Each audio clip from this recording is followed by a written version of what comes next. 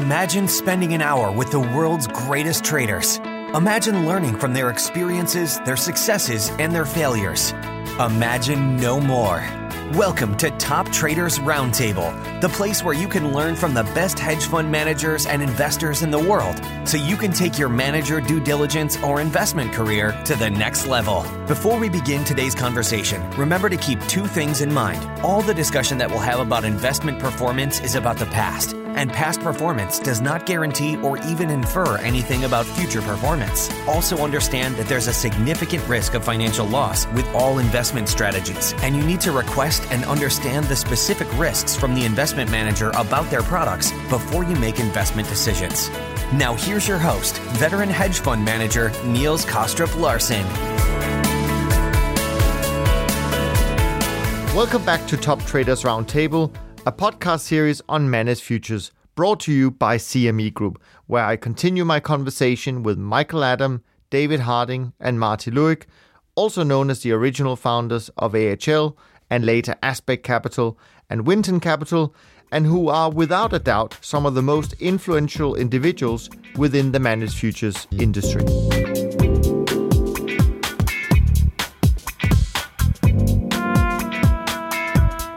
In hindsight, I can see that the world moves a lot more slowly, actually, than I thought it would. I mean, I'm now a musician, and amazingly, record labels still exist. I mean, the music business is completely falling apart, and yet they cling on by their fingernails. So things have a much longer life and are much slower to decay than at that stage in my life I thought. So I was completely wrong.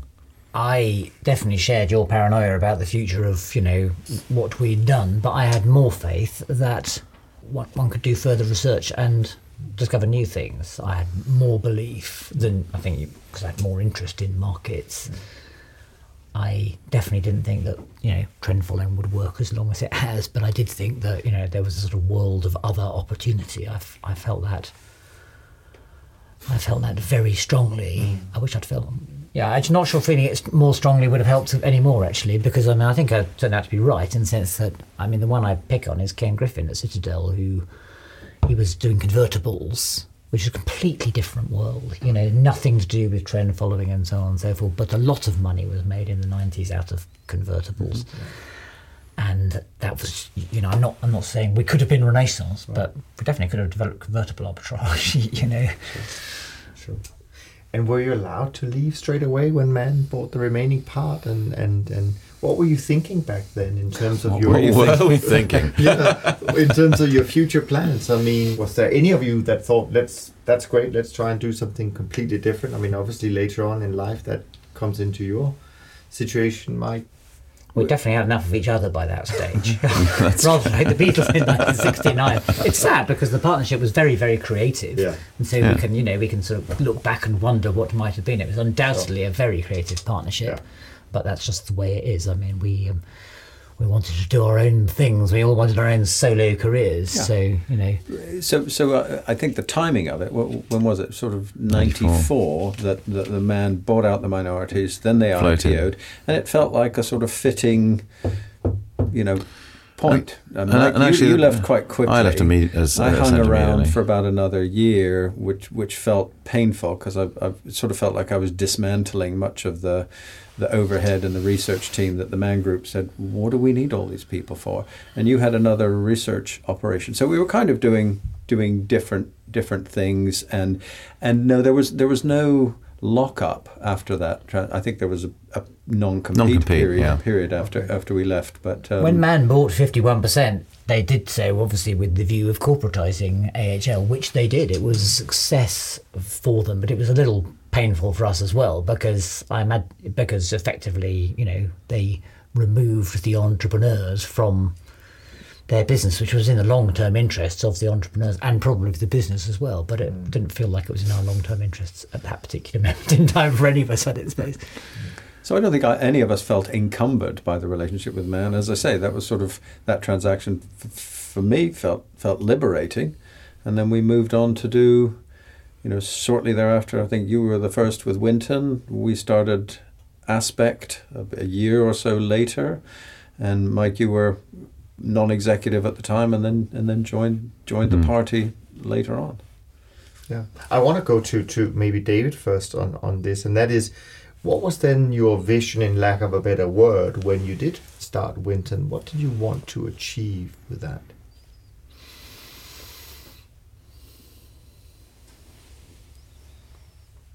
Well, that's hard. You're getting a long pause because that's difficult to. I didn't have any good options after I finally left the Man Group. There were simply no good options. I mean, the option I wanted to achieve was doing research into financial markets, and for that, I needed a team of people to do it because, I am not a computer programmer or researcher myself. I direct operations rather than do it. I mean, I suppose if I was a better person, I would have perhaps gone off and taught myself to program and bought a computer. But I already had slightly grander ideas than that. So I could have, I suppose, teamed up with a bigger company and started larger scale. But in practice, I just teamed up with one and a half friends and started at a very small scale. And Winton was very, very small scale for the first 2 or 3 years. Yeah.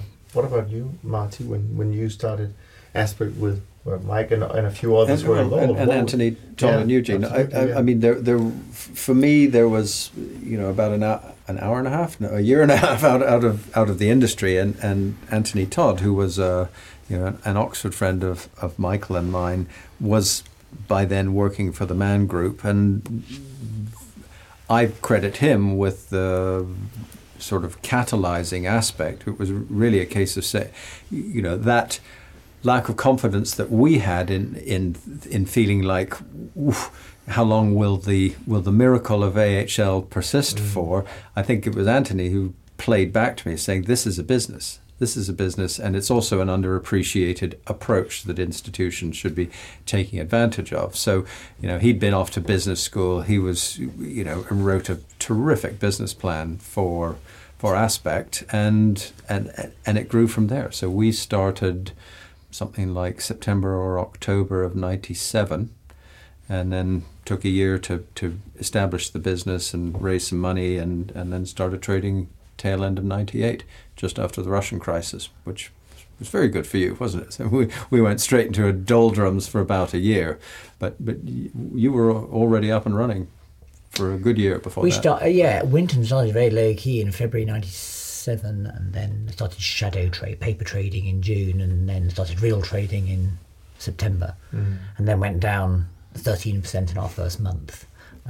Your worst drawdown ever, actually, isn't it? Yeah, not quite, but it was the worst monthly. Worst monthly result. So at that stage, having had the sort of disastrous end of AHL from my point of view, and then the disastrous end with Man, and then somebody was trying to tell you something. yeah. I mean, I thought there wasn't a lot further lower to go after that. Now, rightly or wrongly, my understanding of Winton and Aspect in the early years was that both firms had an emphasis on trend following within your strategies, and from what I've observed over the years, this seems still to be the case for you, Marty, at Aspect, but perhaps less so for you, David. So let me come to you first on this one, David. If my observation is right, when did you begin to move away from the classical trend following approach, if I can call it that? And also, what was your motivation for doing so? It's a question of degree. There's still a fair amount of trend following on what we do. But when we were doing our research in the early 90s, we did a literature review and looked at what other opportunities there were, and we scoured the literature. And time and time again, we came across academic papers referring to what is now called carry, the phenomenon of carry. And so we focused a lot of our research on that, and we developed a bunch of trading systems which used that, and we even got as far as implementing those trading systems. But they all went a bit wrong in the ERM, when Sterling exited the ERM. And at that stage, we had quite a bureaucratic sort of board process, and it had become hard to take risks. And so all those systems were sort of taken out again. The only significance is that then went on and worked very, very well for the next 20 years, as well as trend following, actually. And we didn't use that until maybe 2005 or 2006 or 2007, but it worked extremely well. And there were other things that we were developing back then, which also worked subsequently, though not in the form that we were developing. Sure. There are some things we developed back then which we still use today. Okay. But to really fully exploit the potential of this kind of research, you have to move into equity markets, and it took me a long time to develop all the infrastructure and expertise to deal with thousands of equities, databases, corporate actions, and so on and so forth. I mean, by the time we'd done that, the easy money and convertible arb was long gone. That was long gone after 2008, really. And a number of other strategies. The easy money was long gone. My own pitch is I just don't think the markets will ever be, there'll never be no opportunities for people to do more research in science. That's my view. Some people think we're on the verge of a grand unified field theory of everything, or a grand unified field theory of the efficient markets, and I just don't believe that. I know people say, well, what is it then? What is the next big thing then? Well, I mean, I don't know. That's why you have to do research. Very true. But you've stayed true to your roots in to a large extent. To degrees. I think that Aspect was predicated on this trend-following approach being an important utility that was being overlooked by the investment community. It really did deserve a place in people's portfolios. And the irony, I think this is all with the benefit of hindsight, but the irony is that we spent a lot of time doing a lot of research in order to ameliorate some of the characteristics of trend following, because trend following can be quite a challenging utility return profile for investors to hold on to. Equities tend to go up, and then kick you in the teeth, and then recover and go up. Managed futures have a sort of opposite profile where they tend to make consecutive losses and then have a very strong run that makes money. And that's intrinsically quite challenging for investors to hold on to, but it's really valuable in the portfolio. So the irony was that a lot of the research we were doing was motivated by a desire, if you will, to sugarcoat the medicine. We'd put all of these other features like carry that David refers to and other component pieces in a small dosage. You didn't want to take away the characteristics of trend following, but that was the outlook. It was very much still focused on trend following as the core of the business. Of course, these days we've gone on to do a range of other things because clients want a range of other solutions. I think the industry, and we can talk about that, but I think the industry has matured, or the investors have matured, that it's not. I don't know if David would agree with this observation, but it's not now as much a world of I'm the investment manager, let me tell you what's good for you, and just plonking the product on the table. I think it's much more of a consultative exercise where, within reason, investors know what's in their portfolio, they know what they're looking for, and firms like ours, have the component pieces that can put together solutions or products that provide a lot of different utilities. So it's no longer just one thing. Sure. I mean, I can't help you. I can't help asking you. I can't help asking you if you think the decision to maybe stay truer to trend following for at least a while longer is kind of the reason why Winton has kind of leaped the whole industry when we come to size. I mean, it really is. There is a difference now. Absolutely.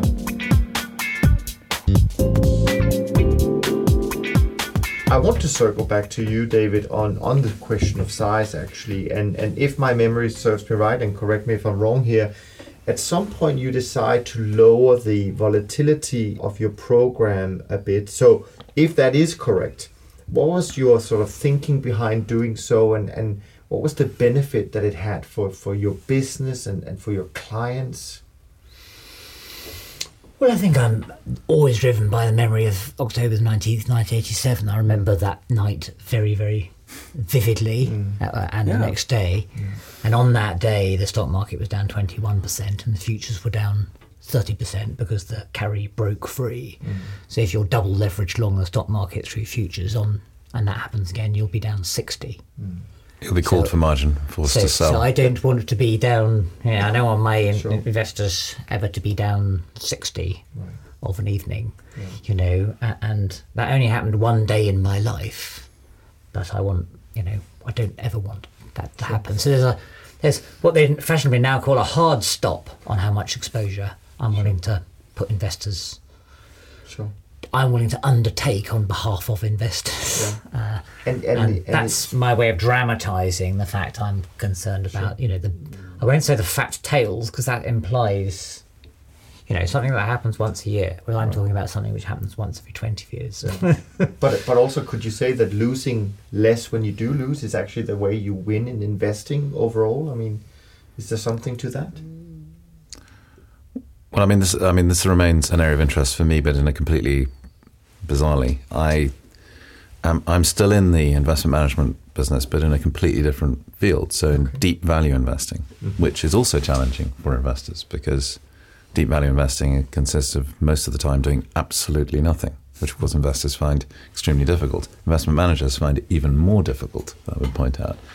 So, last year, the fund, I think, only did two trades, essentially, the entire year. That was it.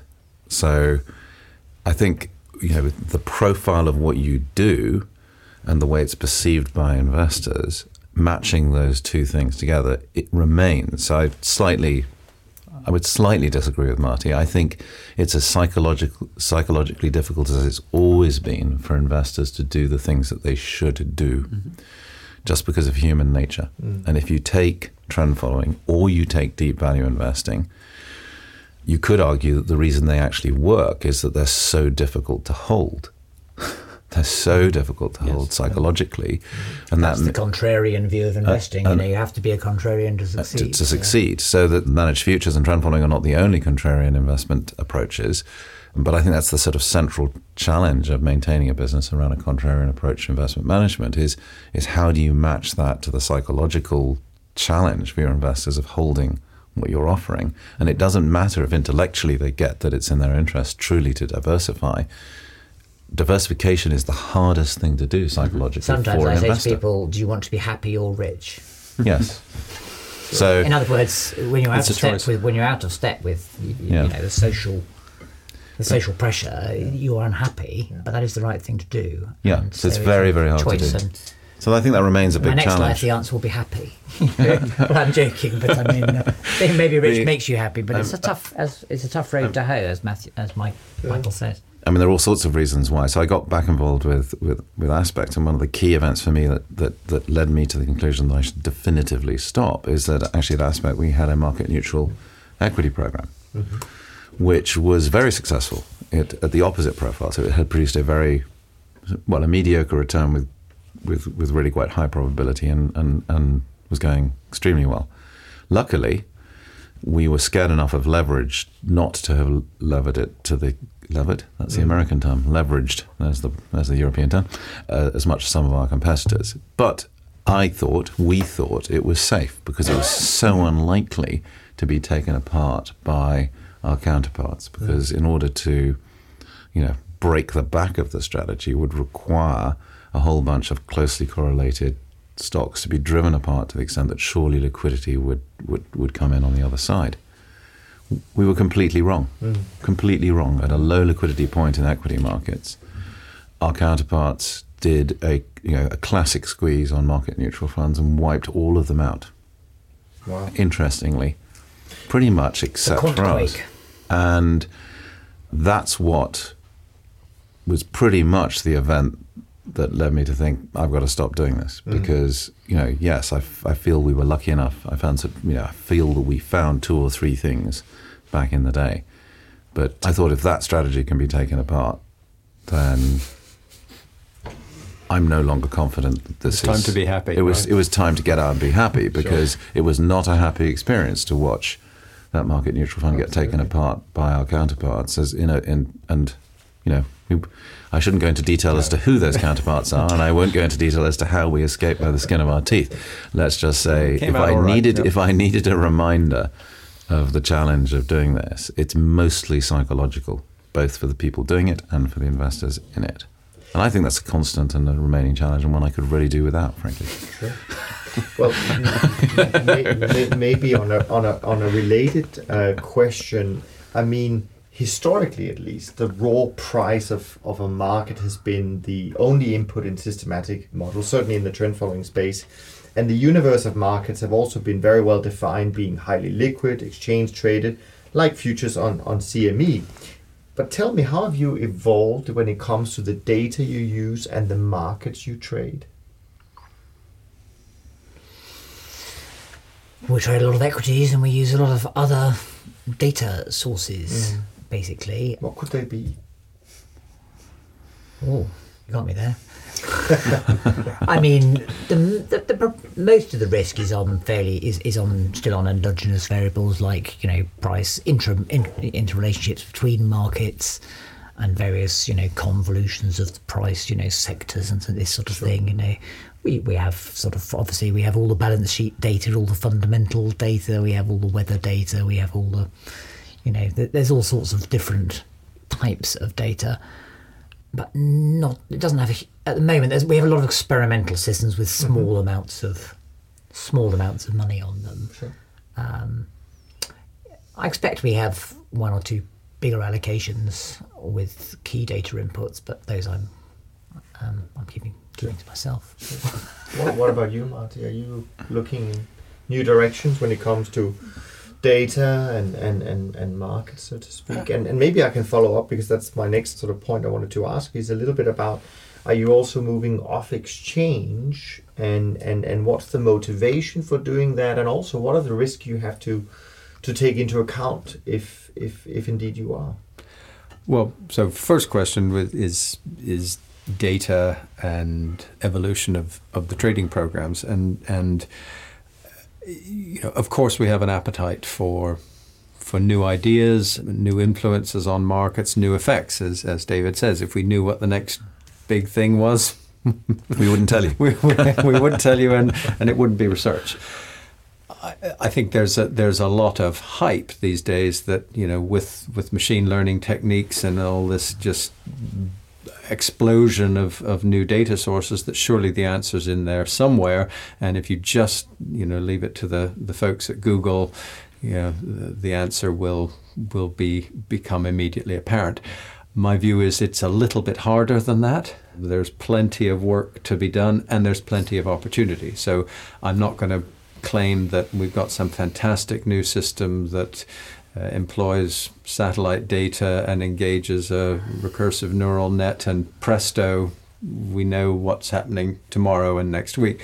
But no, it is overhyped. But on the other hand, it's there. That data exists, and there's more information out there than there's ever been, and you need to work out how to assimilate, how to digest, and how to use that stuff. So one of the things our experience will have taught all of us is the danger of hindsight bias, or overfitting to data sets.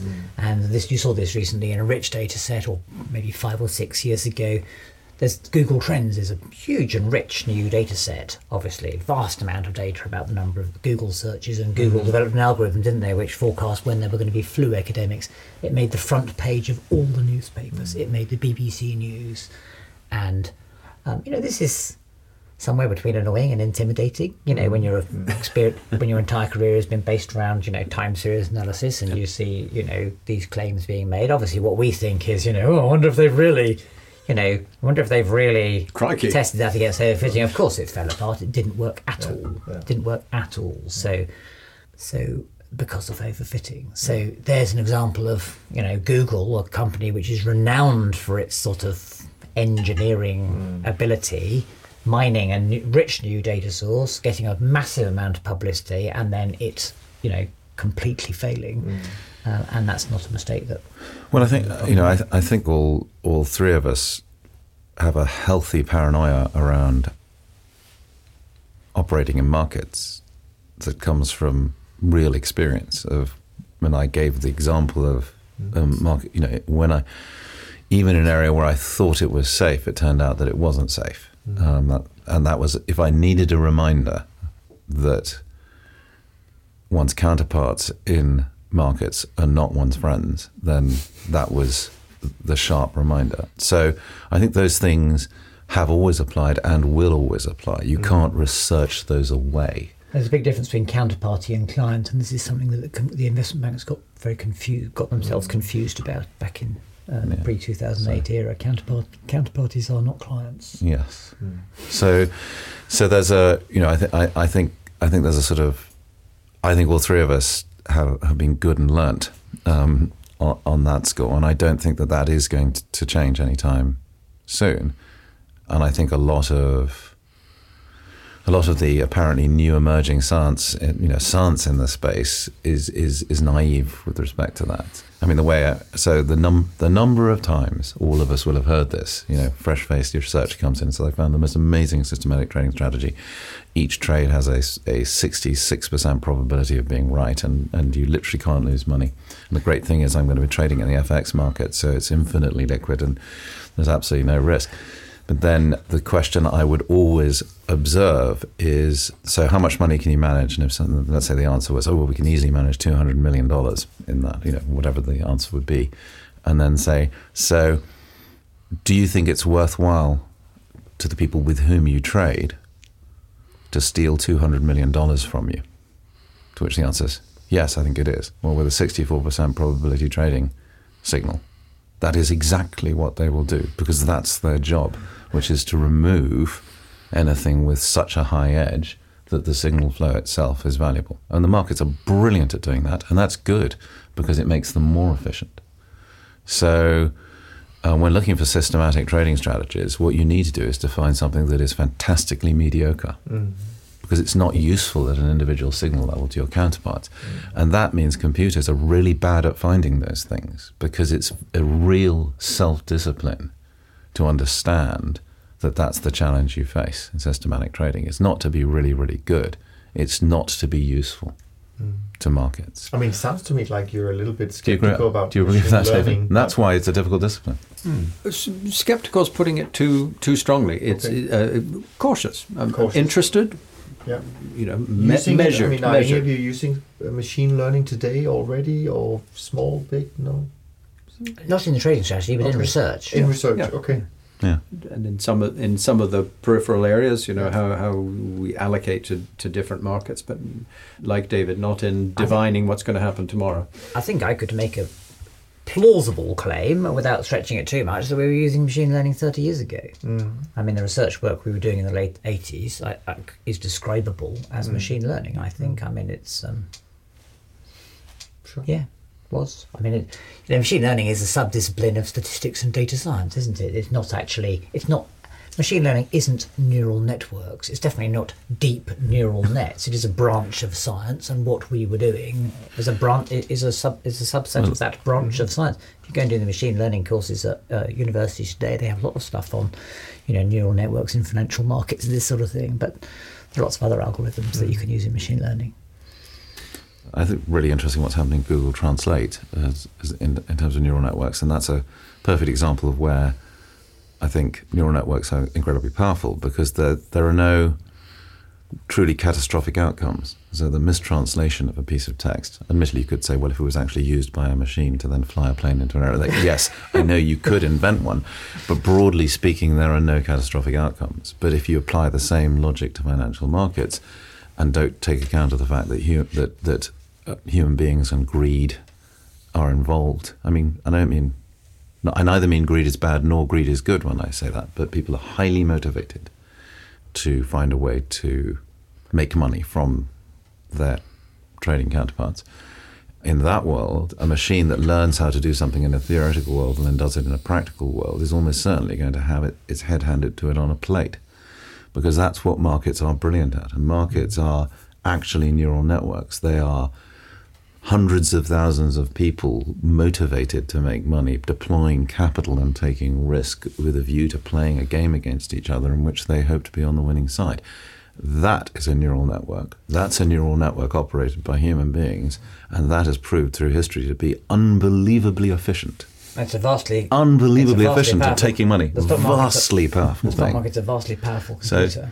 So I know, maybe Google can replicate that number of actors motivated, but the way around I would put it is the world's biggest neural networks are already the markets, and they're unbelievably good at what they do. So beware. Yeah, no, absolutely, very fascinating. I mean, Do you agree with that, David? I mean, that's what they are. I mean, it's a bunch of brains. That's neural. With a competitive algorithm where the survivors get rewarded with more money and capital, which is exactly what a neural network does. That's exactly how it works. Human beings turn out to be we've got quite powerful brains. Well, let's jump to another topic that I think our listeners will learn a great deal from, and it relates to the importance of asset allocation. I think Ray Dalio, who runs the largest hedge fund in the world, describes asset allocation as the secret to his success.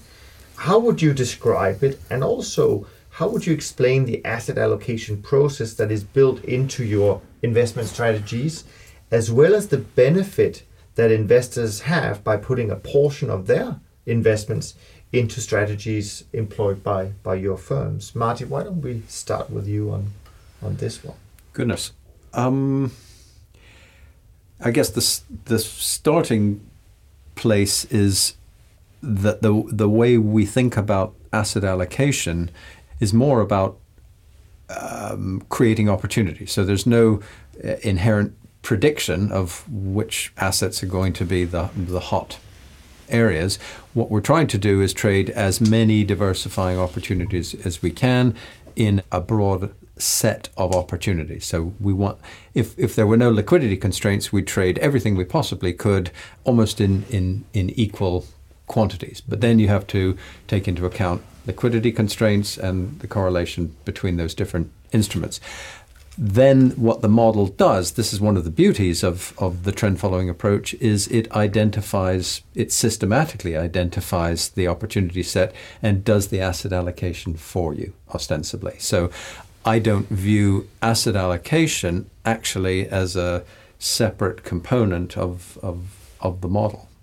The model dynamically identifies opportunities and moves risk in and out of those opportunities. Sure.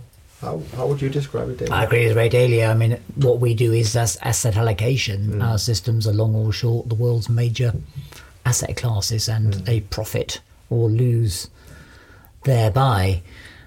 The difference between Winton and Bridgewater is that Bridgewater, I think, is heavily, philosophically, it's heavily based on economics and econometrics, whereas Winton, I can't speak for Aspect, but AHL and Winton are more based on mathematics and statistics, I would say. And we have never, I can say, we've never really had any economics in our models. That may be to our advantage or to our detriment, but I just mentioned that because that is the difference. Right. But otherwise, we're an identical firm to Bridgewater in terms of we do asset allocation. Yeah, no, I mean, it depends whether you see asset allocation as something you do before you start trading or something that follows from the way that you trade. And I think that's a real misunderstanding about, certainly what AHL through the years have done, and I know that Aspect has done, which is, as Marty says, asset allocation is a product of a systematic approach to trading as opposed to an input into it, in that the whole point is you're taking, as far as you can, an equal risk allocation to markets, but if you instantaneously look at where your capital is deployed, it shifts like the shifting sands. That's the point. It's moving money around very, very efficiently in a very even-handed way without needing an analyst to make some call that the next big thing is going to be whatever the next big thing is going to be. So that's a product or output of systematic trading, not an input into it. And I think confusing those two things is very challenging. I mean, so allocating between different systematic trading strategies is extremely delicate and difficult thing to get right. Is there any point where diversification, which is, as you mentioned, it's the only free lunch, at least that's what we're being told in finance, is there any point in time where diversification becomes diversification, where you cannot add more markets or models and get an advantage out of it? Well, there's a mathematical answer to that question, which is that what you're looking for when you're building a highly profitable portfolio is things which have a positive expected return and a low correlation with the other things in your portfolio. But you never know what something's expected return is. There's always an uncertainty associated with that expected return. That uncertainty may be greater than the expected return. The expected return, the forecast return might be 1 and the uncertainty might be 10. In other words, over 10 years, say, you may have, and indeed this is the situation, you have no certainty that a new thing you're going to add to the portfolio is necessarily going to make money even in the next 10 years. So where all the quantities that you're estimating, the correlations, the expected returns and the uncertainties are so uncertain, you know, there's a heck of a lot of uncertainty in building, in knowing whether a new thing added to your model, whether you're putting it in with the right, you know, if somebody tells you what the properties of the return properties of the new asset are and the return properties of your portfolio, then there's only one answer. And if the return is greater than 0 and the correlation is less than 1, then that will always make your portfolio incrementally better. Doesn't mean you should always do it, but it will always make it. I think mathematically that's probably true. Yeah, sure. I want to shift gear a little bit again, and I want to address sort of the low return period that our industry has been in, sort of a drought of 5 or 6 years in terms of returns. And David, you've studied market history going back hundreds of years. Can I ask you whether you can put this kind of market environment we're in some kind of historical perspective? What do you think is happening at the moment in this area right now? Well, I think as Mike said at the beginning, we were trading quite fast, and we didn't, think that the opportunity would persist for a particularly long time. It's proven remarkably persistent, but over the years, the faster trend following systems that we used to use are not profitable anymore.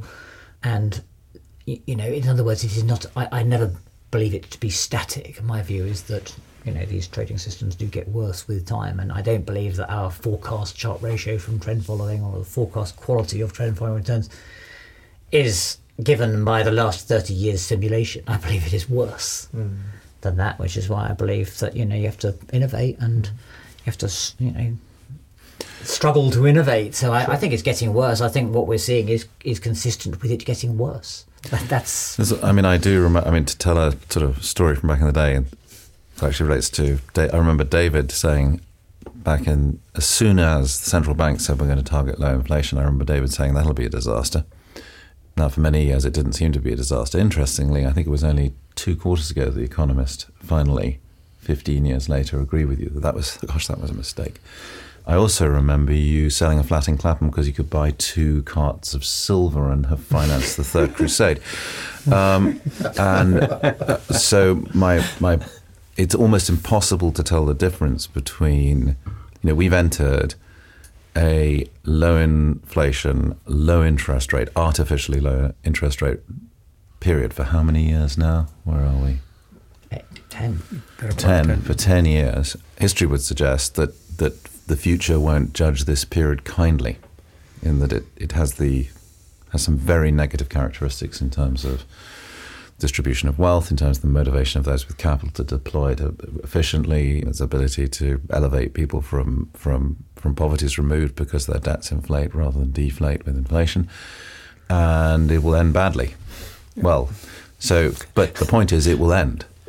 So there's another argument that says, no, this is a temporary hiatus while the world learns again for the nth time over that this is a really bad idea, printing money and having 0 interest rates. And when it does, it will end with a bang. And when it ends with a bang, it's going to end with some pretty steep inflation, and trend following will make a lot of money, by which time there'll be at least one client left who will be able to say, or one firm will say, I told you so. Yep. And our ideas are actually consistent. They are, I think, consistent, because I didn't necessarily say trend following isn't going to work. I haven't by any means reduced its expected Sharpe ratio to 0. But as Marty said earlier, if you have 3 losing years and then 1 bonanza year, you've got a lower Sharpe ratio than in the old days. We wouldn't have kept clients if we had a losing year. But then it was what were interest rates when we started? 14, 15, 16%. Yeah.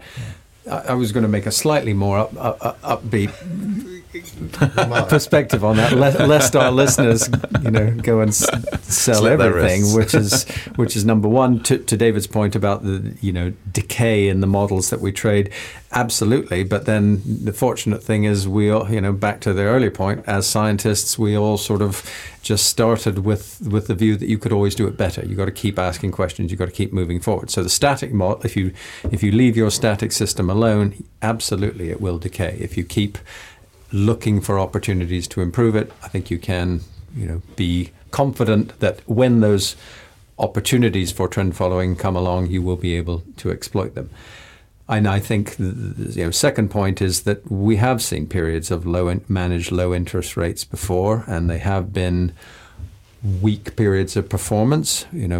So post 1987, there was a very strong period of performance for trend following, and then a very challenging period while the Fed managed the aftermath of the savings and loan crisis, and there was about 4 or 5 years of pretty ho-hum returns for what we did, and then there was a very strong period of performance. So I would number one say, it ain't over till it's over. There is still plenty of opportunity out there, and then number two, you've categorized this as 5 to 6 years in the doldrums. So that's not our experience. I think there have been some strong periods of performance. Yeah, sure. 2014 was within there. Yeah. And then the final observation is, well, if you give up on this approach, I won't say God help you, but I think that using a scientific, quantitative, systematic approach to investing is the way it should be done. So, nobody is promising you a guaranteed 30% a year returns on the program, but taking this approach of continually researching, investigating, innovating is probably the safest bet. But also, if you were to ask the question of investors, do you believe that the current approach to economic management of the central banks and the current approach of the regulators to financial markets is sustainable or not? Most investors would say not. So I believe that the real challenge, and has always been the challenge, is how you make it plausible, possible, palatable for investors to do the right thing. It's not that they don't know what the right thing is. It's just very, very difficult to do the right thing. Very, very difficult. And a period like this makes it more difficult. Thanks for listening to Top Traders Roundtable. If you feel you learned something of value from today's episode, the best way to stay updated is to go on over to iTunes or SoundCloud and subscribe to the show so that you'll be sure to get all the new episodes as they're released. We have some amazing guests lined up for you, and to ensure our show continues to grow, please leave us an honest rating and review on iTunes. It only takes a minute, and it's the best way to show us you love the podcast. We'll see you on the next episode of Top Traders Roundtable.